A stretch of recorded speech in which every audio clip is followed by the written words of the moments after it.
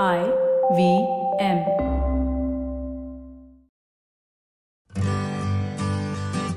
Hi, I'm Utsav, a behavior researcher by training and a slow traveler by passion. Postcards from Nowhere is a travel podcast where I condense a decade of travel experiences and explore not just the where, but also the why and how to travel. My stories emerged from slow traveling the less explored parts of the world: Bosnia and Herzegovina, Armenia, Uzbekistan, and even China. At the end of each story, I give practical tips and new ideas about how to travel better.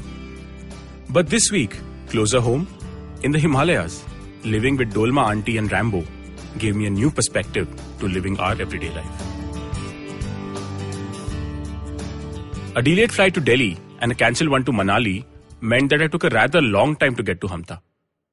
It's the village where I decided to spend a month in a one-room cottage with a light bulb and a few books to keep me company. The village itself is accessible by a private road, and you need to either get a permit to access it or have a local take you up.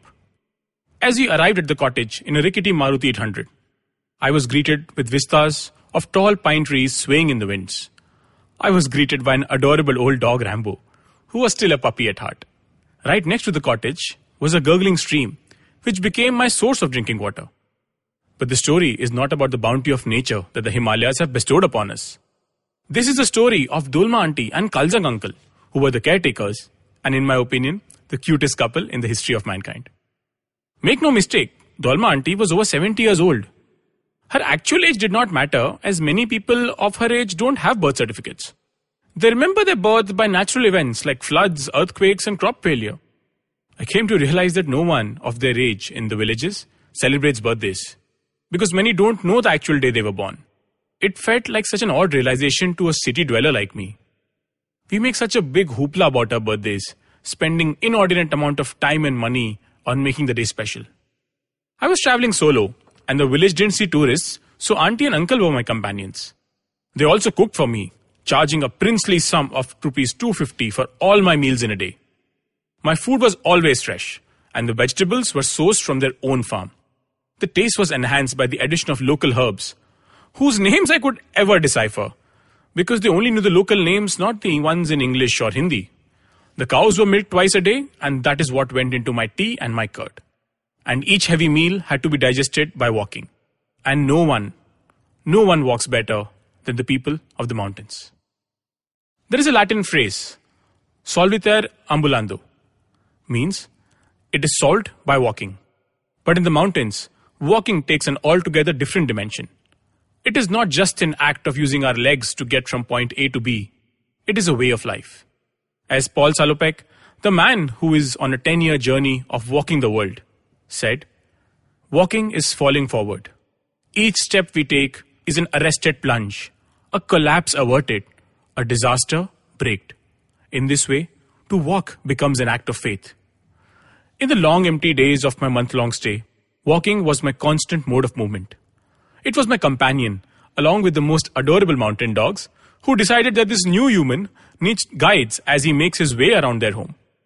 I went for walks alone, with Dolma Aunty, with Kalzang Uncle, with local villagers, and whoever wanted to walk with me. It was in stark contrast to my life in Bombay, where I felt I was always running. Towards somewhere, and sometimes nowhere.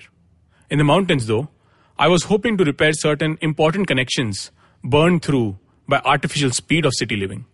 I wasn't always sure where I was walking. I took the only road in the village.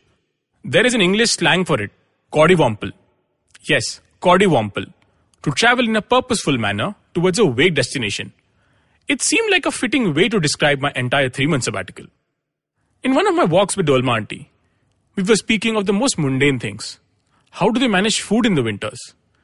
She told me about how they dry up everything in the summers, from veggies, spices, and even meat, as nothing grows in the winters. There are no refrigerators and cold storages, so every single food item down to the last herbs must be thought of. They are forever thinking about the future, an uncertain one, dictated by the vagaries of nature.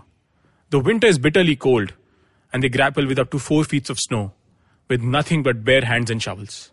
So if you have ever romanticized living in the mountains, let me assure you, it is hard, back-breaking work.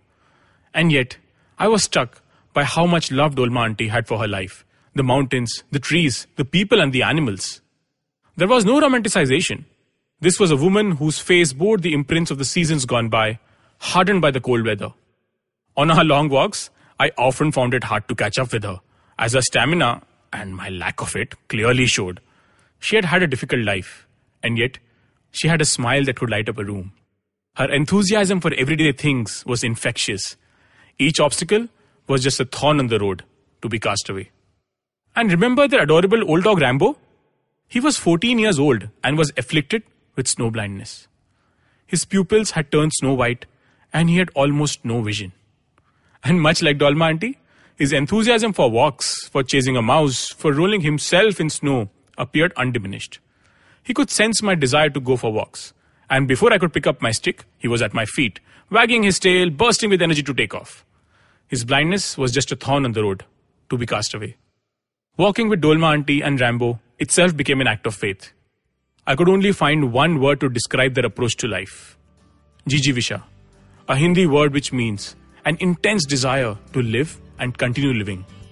It's a guiding philosophy which you could all embody. If you like this podcast, don't forget to check out other interesting podcasts on the IVM network. You can listen to us on the IVM Podcast app or ivmpodcast.com. You can also follow us on our social media. We are IVM Podcasts on Twitter and Instagram. And if you want to reach out to me, I am Utsav Memoria on Twitter and YVTravel42 on Instagram.